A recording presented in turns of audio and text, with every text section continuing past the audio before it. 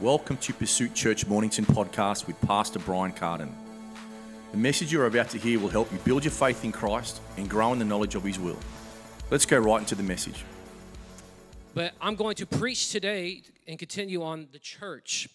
And our central idea has been this, and I'll let you sit down. The church I'll let you sit down, hold on. The church directly opposes Satan and his cohorts. We stand, say I stand, as a unified body in love through Christ, standing in the power and the anointing that we have received through Christ by the power of the Holy Spirit and His Word. This is the church. You are the church. It is a church that is standing, that is not defeated, that is not stagnant, that is not just waiting, but we are moving forward and accomplishing what God has purposed and called us to do as His people. Amen? Let me pray for you. Heavenly Father, I thank you for every person here today, that the Word of God is alive. I thank you that it's alive in them. I thank you, God, right now for a love that gets in the hearts and the minds of every person today that comes from their spirit. It is a spirit within us that produces love. So, God, I thank you that we're not trying to get love, but, God, love is being produced out of us because you are in us. You are love. And God, I thank you that you have put your spirit in us, so therefore we have love in us. I thank you our nature, Father God, is a nature of love. I thank you, though the flesh directly opposes it, God, I thank you that we submit it to the Spirit of God. We submit it to the Spirit of love. God, I thank you right now that we as a body grow in love. In the name of Jesus, amen. You may be seated. Come on, say it's time to grow in love. Grow in love. Man, I have a word right now, and I got enough time for it. Perfect. Turn your Bible to Matthew chapter 16. Here at Pursuit Church, we always preach from the level of the Word of God, not opinions and ideas. We just expound upon the Word. And so we want to always minister His Scripture or the Scriptures to you. We want the Word of God to be the place where you go to rather than going to someone's ideas. You know, this is why listening to podcasts, YouTube videos, and things of that nature can be beneficial, but it's really important for you as a believer to get in the Word of God yourself. It's very important. It's important for you that everything that I say, that you go back and look, did he say it right? Did he say it right? Prove me wrong in that aspect. You know what I mean? Go to the Word. See if it lines up. And don't line it up with your own perspective and with your own opinions and your own ideas, because when we do that, we get into a place of distorted views. We get into a place of having dysfunction within our life as Christians, and then that's where you begin to experience the enemy through a yielding because of not having right truth in you or biblical truth in you, and the enemy is easily able to shift and to cause you to get away from what God has purposed for you to do. That makes sense? Matthew chapter 16, verse 18. Matthew 16, verse 18. And it says this. Let's start at verse 13. Now, when Jesus came into the district of Caesarea Philippi, he asked his disciples, "Who do people say that the Son of Man is?" So he's talking to his disciples. And they said, some say John the Baptist, others say Elijah, and others Jeremiah, or one of the prophets. And he said to them, "But who do you say that I am?" Simon Peter replied, "You are the Christ, the Son of the living God. You are the Messiah." And Jesus answered, "Blessed are you, Simon Bar-Jonah, for flesh and blood has not revealed this to you, but my Father who is in heaven." So this revelation that Peter got of who Jesus was not through just being with him, but it was by God in heaven. It was a revelation. Can I tell you today that God still gives revelation? But let me help you. It always confirms with His Word. Fresh revelation will come, but it will always confirm in His Word. So if you ever feel like you got a revelation and an understanding of the things of God, if it doesn't confirm with His Word, I'm going to help you. It's not God. Because God's Bible, or the Holy Bible, is God's Word. And so if it's something contrary to that, well, it ain't God. It's another spirit. Can I get an amen? And it said this, "Flesh and blood didn't reveal this to you, but my Father who is in heaven. And I tell you, You are Peter, and on this rock I will build my church. On this revelation, I will build my church, and the gates of hell shall not prevail against it. Can I help you today that the church is still being built today? The church is not done building. It didn't stop during that time. It didn't get to a place where like, this is the church. We're still building. God is still building his church. He is building. I think when we have an understanding that he builds a church and it's not us that builds the church, because the Bible says if we build it, then we are laboring in vain. But if he builds it, well, it's done right. He is building Pursuit Church. He is building our lives. He is building your family. And upon this revelation that Jesus is the firm foundation, the rock, upon this revelation, guess what? The gates of hell cannot prevail against it. No demon on this earth, not even Satan himself, can prevail against the church. It's time that the church gets a spiritual backbone and understand what we have in Christ. Now, with this understanding that we are the church and the gates of hell can't prevail against it, we have to understand that God has given us keys. If you continue to read, it says, I will give you the keys of the kingdom of heaven, and whatever you bind on earth, you shall be bound in heaven, and whatever you loose on earth shall be loosed in heaven. So he says, I give you keys. And I want to talk about one of those keys. Love. Say love. Today we are a church that stands in love. If we do not understand the love of God, then it is going to be impossible for us to have proper faith in God, for us to have, or for us to produce properly in our life. If we do not see love and know love in the right context and in the biblical way, everything else will fall.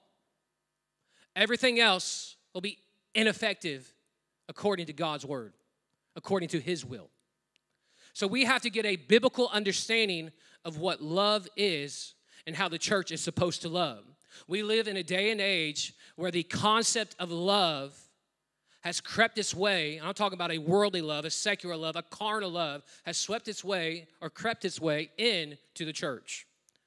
And it is a false idea. It's a false narrative. If the church ever receives anything from the world and turns it into the gospel, it's wrong. It's a counterfeit from the real gospel. I'm preaching real good right now. If your truth comes from an understanding of the world's concepts rather than a biblical concept, it's not of God. If how you view love and how you view people is through your own perception and experiences and the ways you think it should be, and not through the way his word says it is, it's not love. It's natural love. It's earthly love. It's carnal love. It's human love. And there is a difference.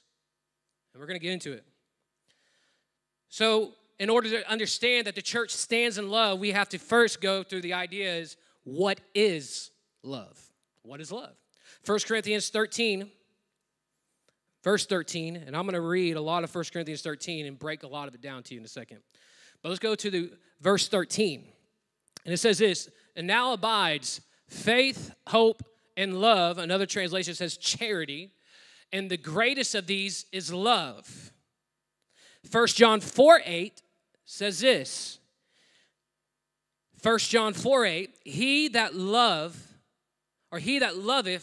not knoweth not God, for God is love. Another translation says, anyone who does not love does not know God, because God is love. God is love. The Bible says that God is love. It also says that love is even greater than faith and hope. Since God is love, then we have to have an understanding of what love is. Amen? We have to. We got to understand what love is. Because we're really good at understanding what hope and faith are, but when it comes to love, that's more important. Because before we can understand faith and hope, or before we can understand love, no, actually I said it right. Before we can understand faith and hope, we got to understand love, because our faith and hope will be weak. It will be ineffective without knowing, rightly dividing what love is. See, in 1 Corinthians 13:13, the Bible says in the King James Version that love is charity. And this word really means, and I'm probably going to mess it up, Christina, I'm sorry, agape. Say agape. Christina's Greek, if you didn't know. The Bible, the New Testament was written in Greek. So I have someone to correct me. It's good, though. I take it. See, this word agape was translated as charity because it doesn't really express the full meaning of the Greek word that is used in this verse.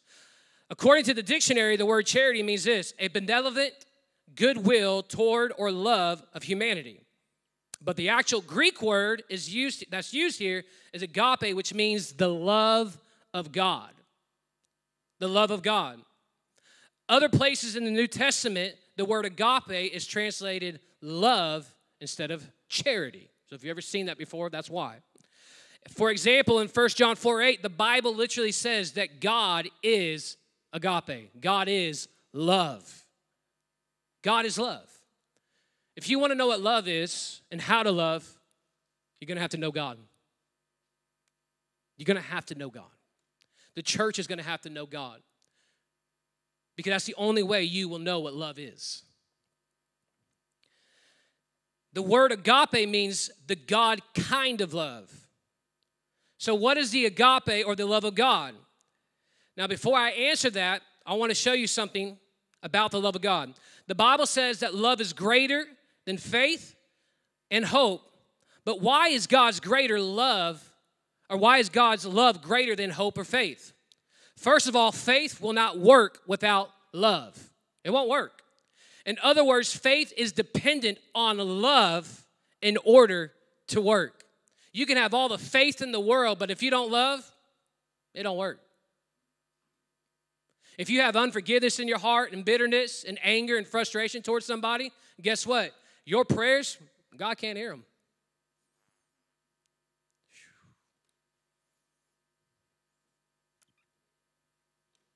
Galatians 5:6 says this: for in Jesus Christ neither circumcision availeth anything, nor uncircumcision, but faith which worketh by love. Faith working through love. Say it. Faith works only through love.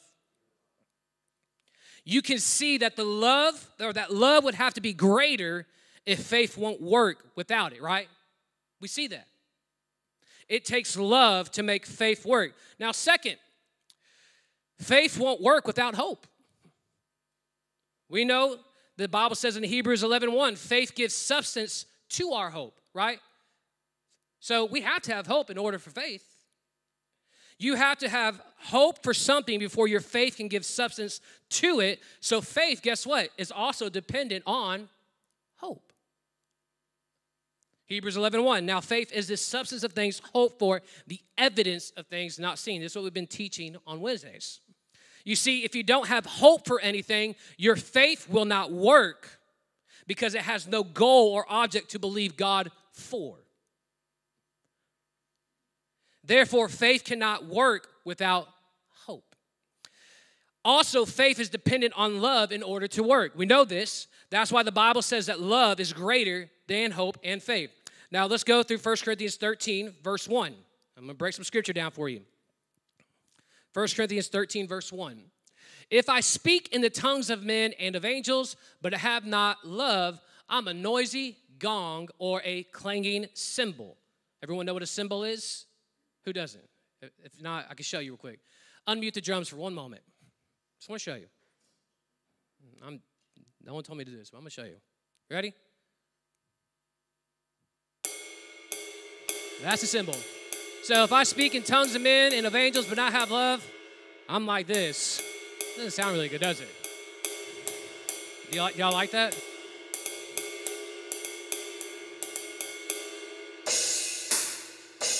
No, of course not. So the Bible's saying, I'm a noisy gong or a clanging cymbal.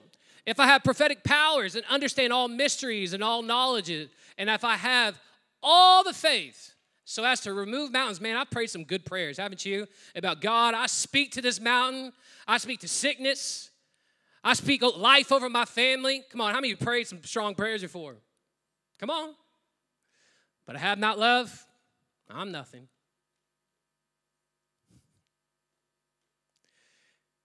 If I give away all I have, and if I deliver up my body to be burned, but have not love, I gain nothing. The Bible says that even if all the gifts of the Spirit are manifested through us, we want the gifts. Come on, we want the gifts manifested through us. Without God's love, it would profit us nothing. It would be nothing at all. We really need to get an understanding of this.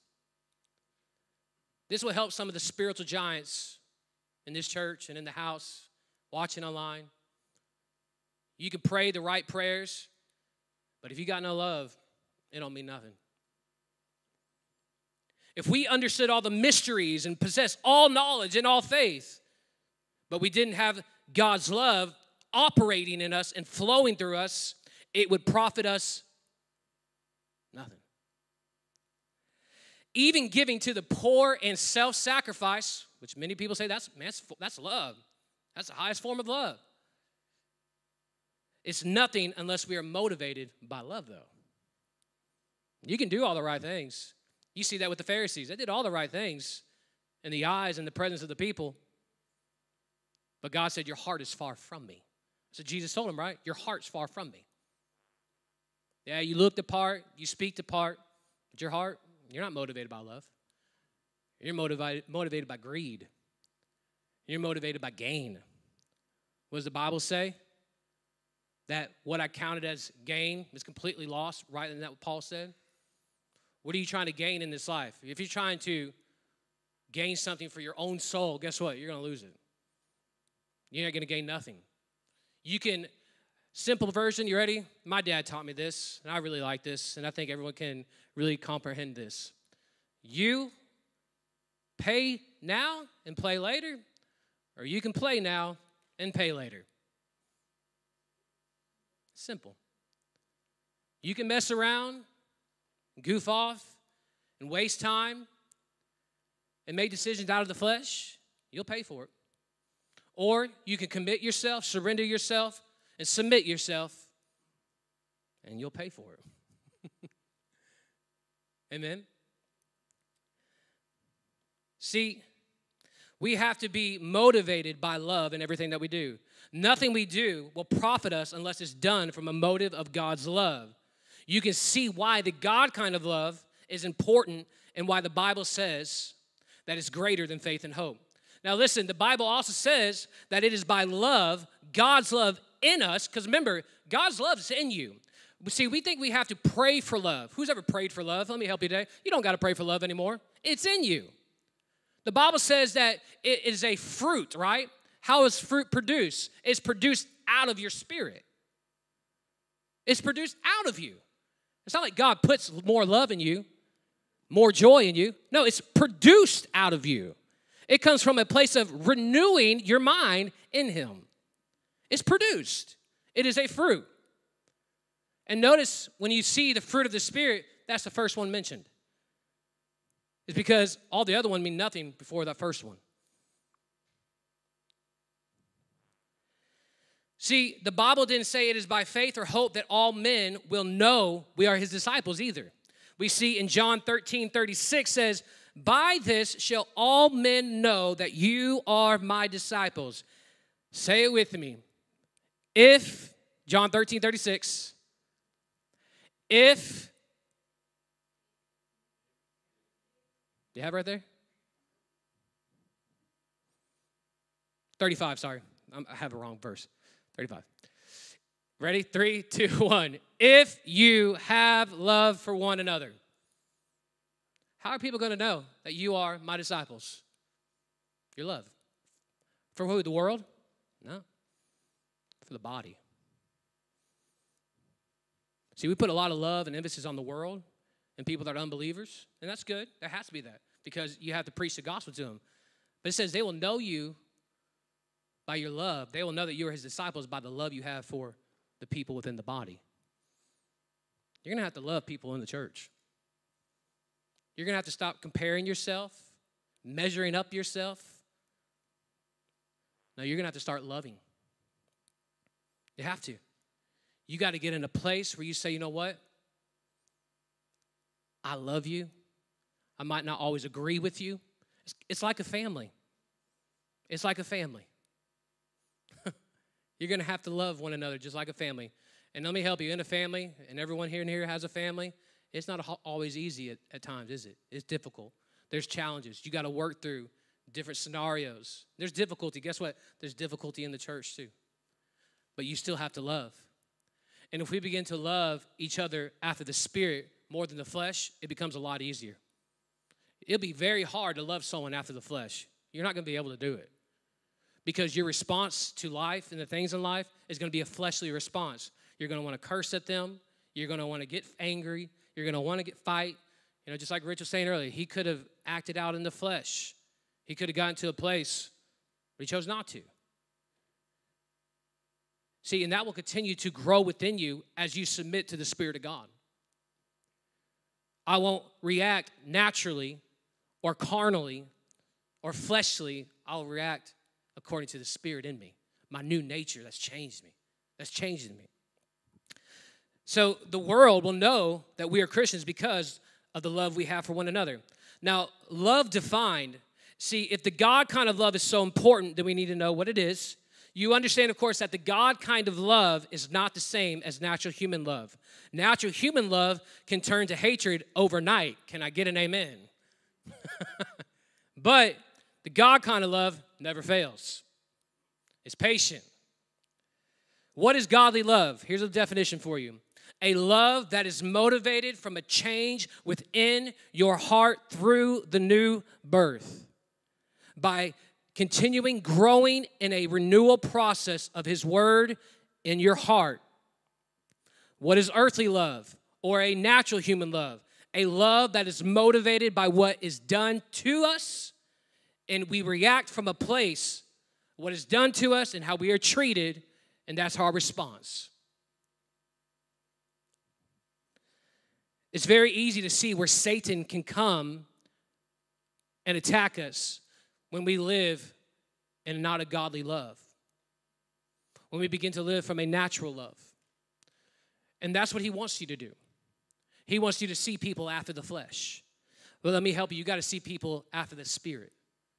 What does that mean? Well, remember, you're a three-part being. You have a spirit, or you are a spirit.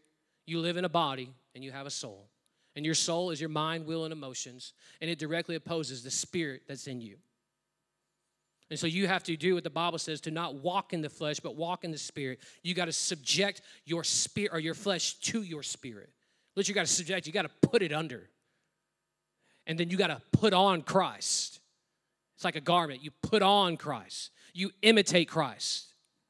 This is how love is demonstrated in your life. Now, Satan cannot prevail when we love God. What is godly love? Godly love is three things: surrender, submission, and commitment. Surrender, submission, and commitment. And I'm sure we can name a lot more words, but for the sake of today, that's the three words I'm going to use. Surrender, submission, and commitment. Ultimately, love is obedience, because all three embody this. Obedience. I find it funny that when we have our kids, we expect obedience from them. But when it comes to our relationship with God, we think he doesn't expect the same thing. He does. He expects obedience, because that's what love is. The Bible says there's two commandments: to love one another and to love him. How do you think we love him? Obedience. There's no other way. Because if I just say I love God, but my heart is far from God, well, that's not love. That's the same way the Pharisees were. The religious in that day. They had a form of godliness, but they weren't godly.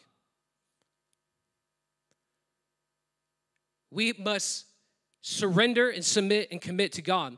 In Matthew 16, verse 24, it says this, then Jesus told his disciples, if anyone would come after me, let him deny himself. If you thought you today, let me just help you. If you thought you had rights in Christ through the flesh, you don't. You don't. Now, you have rights in Christ through the Spirit, but through the flesh, no. Meaning that God owes you anything, he don't owe you nothing. I deserve this. You should do this because of what I've done. That's not love, is it? Think about doing that in a marriage relationship or in a boyfriend-girlfriend relationship. Good luck keeping that boyfriend or girlfriend. Ultimatums don't work.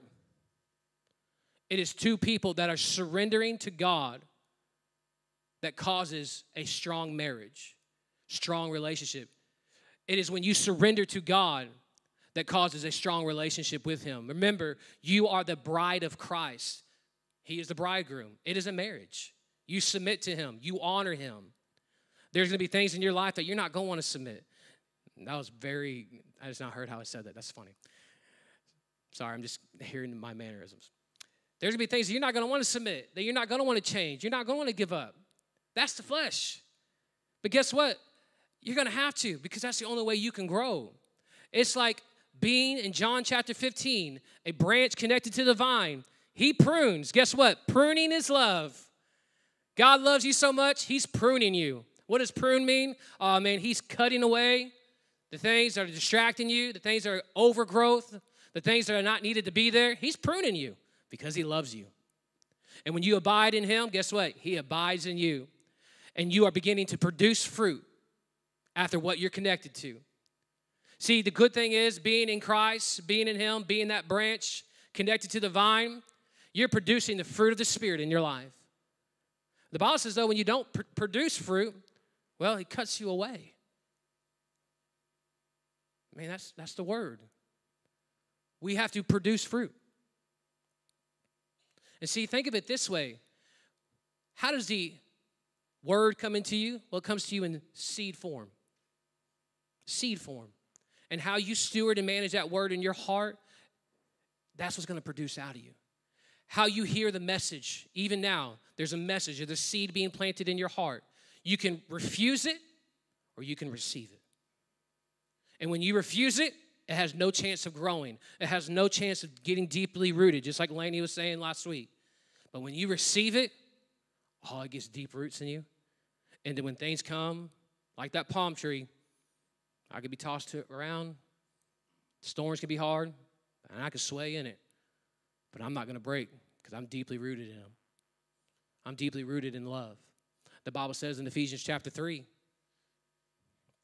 I pray this all the time over myself. It says, so that Christ may dwell in my heart through faith, that I am being rooted and grounded in love.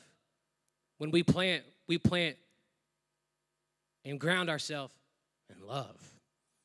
It's a love for the church. It's a love for the brethren. It's a love for the body. It's a love for the people. It's a love for the things of God. I'm not just doing it because that's the right thing to do, because that's what we do. I'm doing it because I love.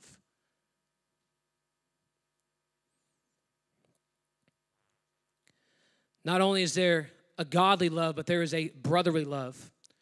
We will be all known for the love we have for one another. The Bible says this in 1 John 4, verse 7. Beloved, let us love one another. For love is from God, and whoever loves has been born of God and knows God.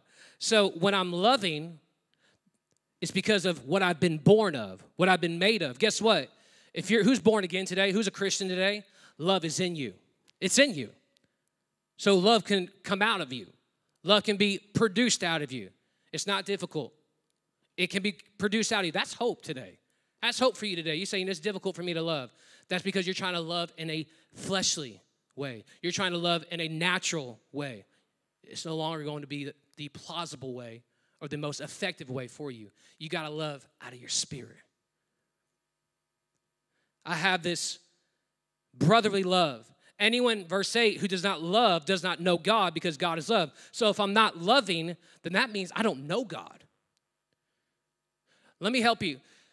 This whole week, in being in the presence of God and praying, I have experienced a love of God, like an overflow of it, to where can't stop crying, can't stop thinking about the goodness of God. When you get in his presence, you're going to experience the love of God to where it changes your perspective of how you see people around you. When I was praying today, I was praying at the beach this morning. I said, God, help me to preach a message done in love. Help me to communicate in love. Help me to love the people even more than I love them even today. That should be a prayer. That should be a desire within your heart. God, help me to love. And it's done by being in his presence. Because if you try it in the natural, it ain't going to work. Now, if you do it in the natural, you're going to get offended, bitter, anger, frustrated. You're going to start working out in the flesh, the soul. And your emotions are going to respond. And that's why when you respond that way, you know it's not right. You're like, why am I doing that? Well, because it's not who you are anymore. You're in the spirit. You're a different person. You have a new nature. You're not supposed to love people that way, because ultimately that's not love. Even, let me help you today. You may say, well, I know the truth, and they have to hear the truth. If they don't hear the truth, well, they're going to hell. They're wrong. I have to tell them. And I agree wholeheartedly with you, but in the way you communicate and how you do it, you got to think about that first. We can tell people the truth all we want to, but if we do it from a place of arrogance and motivated by hatred, and you got to see it the way I see it, that's not love. That's pride. Tell me where you saw Jesus do that. He spoke the truth in love, and it ticked off the religious people. Ticked them off. They couldn't stand it. If your motive of telling somebody the truth is not done and it's motivated by love, it ain't right. It's not pure. If it's just to tell somebody like it is and what it is, and they just need to get over themselves, that's not very godly, is it? No. Do you talk to your wife that way? Do you talk to your husband that way? I hope not, because that would be a very tough relationship. So what makes it differently when we talk to people in the house of God and people outside of the house of God? We have to speak it in love. Have to. There's a way of doing it. There's a way, the Bible says there's a way that seems right to a man, but at the end it's wrong. It's ultimately, God, how would you want me to do this? How should I do this? Let me read 1 Corinthians 13 in its entirety. Verse 4. So he talks about all these things. If I do these things, but I don't have love, I gain nothing. Verse 4. This is what love is. You ready? And I'm going to read it in the Amplified version. You can put the Amplified, just change the version. AMP. Just feel like the Amplified version gives a little bit more to us. Listen to the words, okay? Just listen. I'm not going to expound on any of it. I just want you to listen and see in the areas of your own personal life how it cuts you. Because remember, the word cuts. It cuts. Even in this moment, I know this message is hard to receive. When I was praying, I was like, God, this message is hard. Because the God kind of love goes against everything within us when it comes to our flesh. And if we're constantly living in our flesh and not living in the spirit, this message is going to be hard. I get it. Verse 4. Love endures long and is patient and kind. Love never is envious nor boils over with jealousy. It's not boastful or vainglorious. It does not display itself haughtily. Next verse. It is not conceited, arrogant, inflated with pride. It's not rude, unmannerly. It does not act unbecomingly. But love, God's love in us, remember, it's in us. You don't have to ask for it. It's in you. Does not insist on its own rights or its own way. For it is not self-seeking, it is not touchy or fretful or resentful. It takes no account of the evil done to it. meaning it pays no attention to a suffered wrong. A suffered wrong. Maybe you experienced wrongdoing. Go back to that verse. It says, it pays no attention to a suffered wrong. I know it's hard.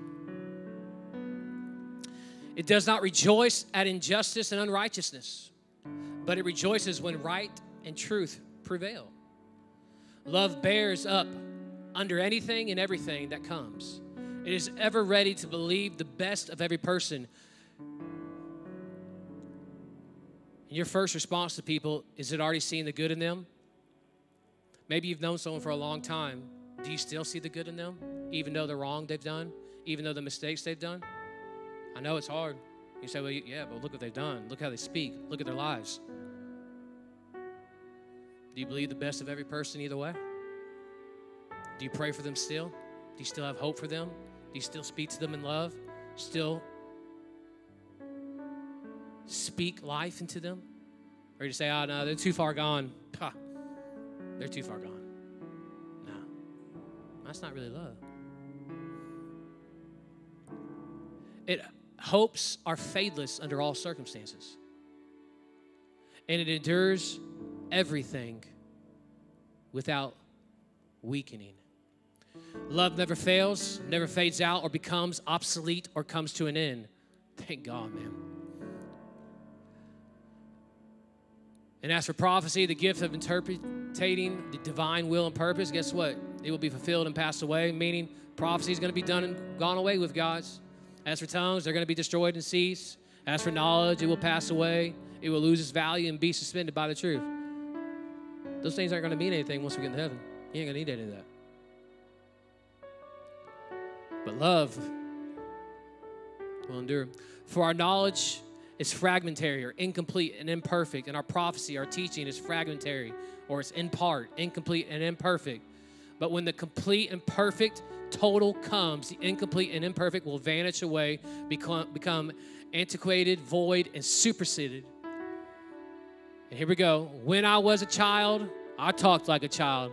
I thought like a child. I reasoned like a child. Now that I've become mature, or a man, that just means mature, I am done with childish ways, and I put them aside. When I don't love properly, it is immature. I'm still acting like a child. I'm still throwing a fit. But you don't know what they did to me. They deserve it. They deserve my anger. They deserve my words. No, they don't. Jesus on a cross, his words were, Father, forgive them, for they know not what they do. And they say, well, that's Jesus, not me. Well, you're supposed to imitate him. Don't justify yourself. Oh, I know we do it. I do it too. It's easy, man. I can justify myself for the reasonings and things that I have and do. I've done it before. And usually when I do, if I'm open and I hear the Holy Spirit, guess what happens? He says, hey, you're wrong. You're going to have to forgive him. You can't hold that against him. You can't think like that. See, within this message, I believe that with where you are today, God is working something. He's working something if you allow him to. There's some of you that have unforgiveness in your heart, that have offense in your heart, that have bitterness in your heart. You may not even love yourself.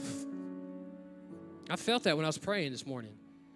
There's some of you that don't even love yourself.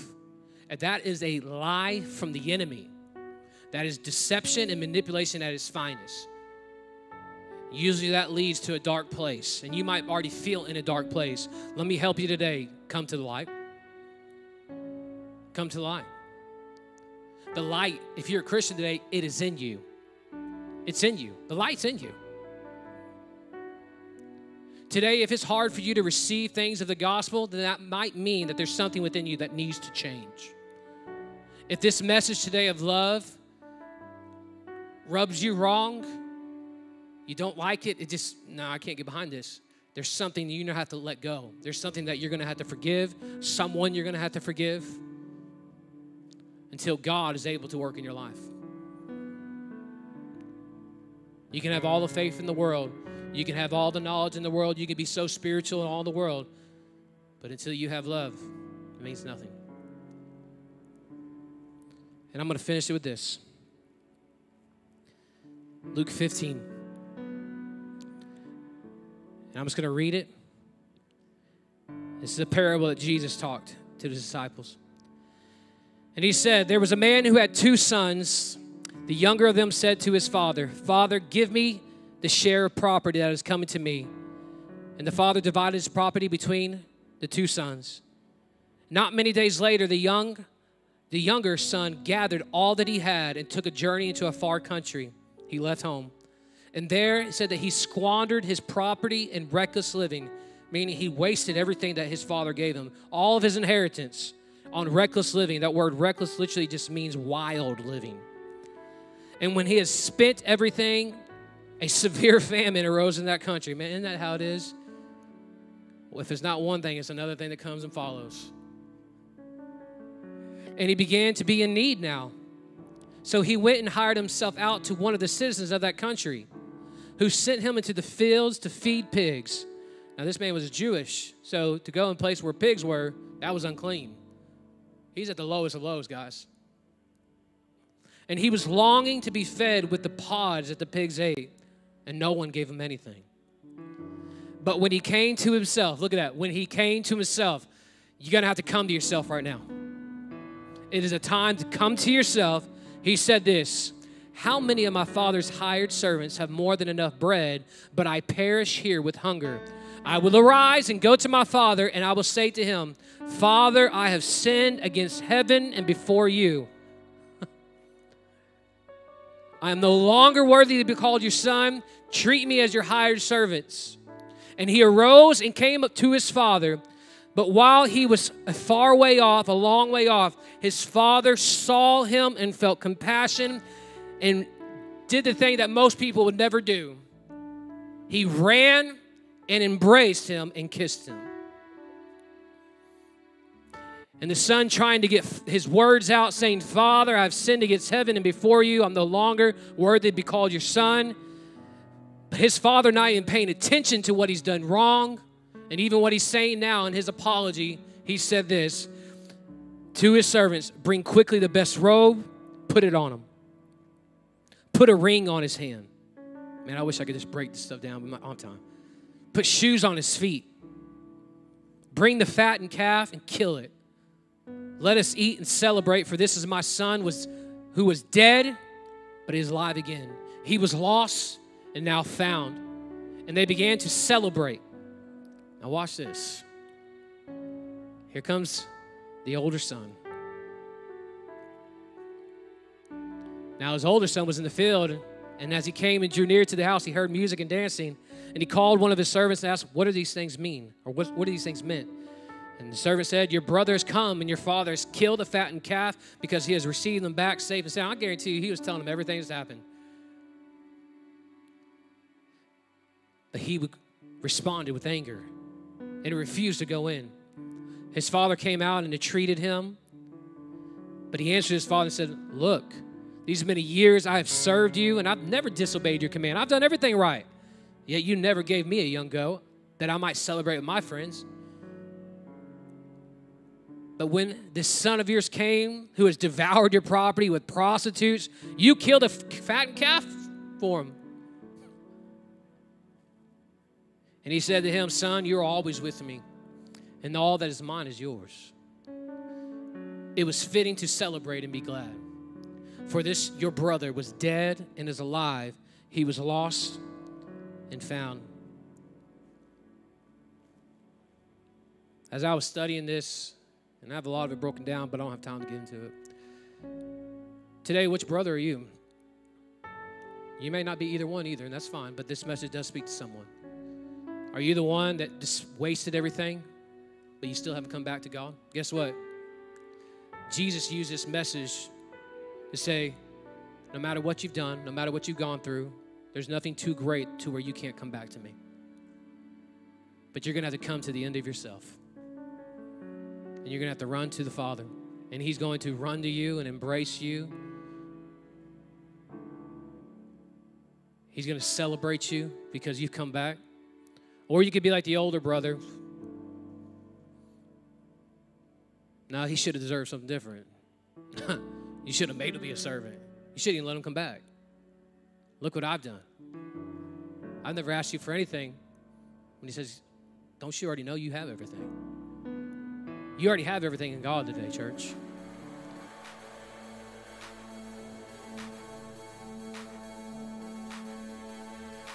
Thank you for listening to today. If you are wanting more of these timely messages and teachings, go to our website at Pursuit Church Mornington to find all the other ways you can access Pursuit Church ministry and messages.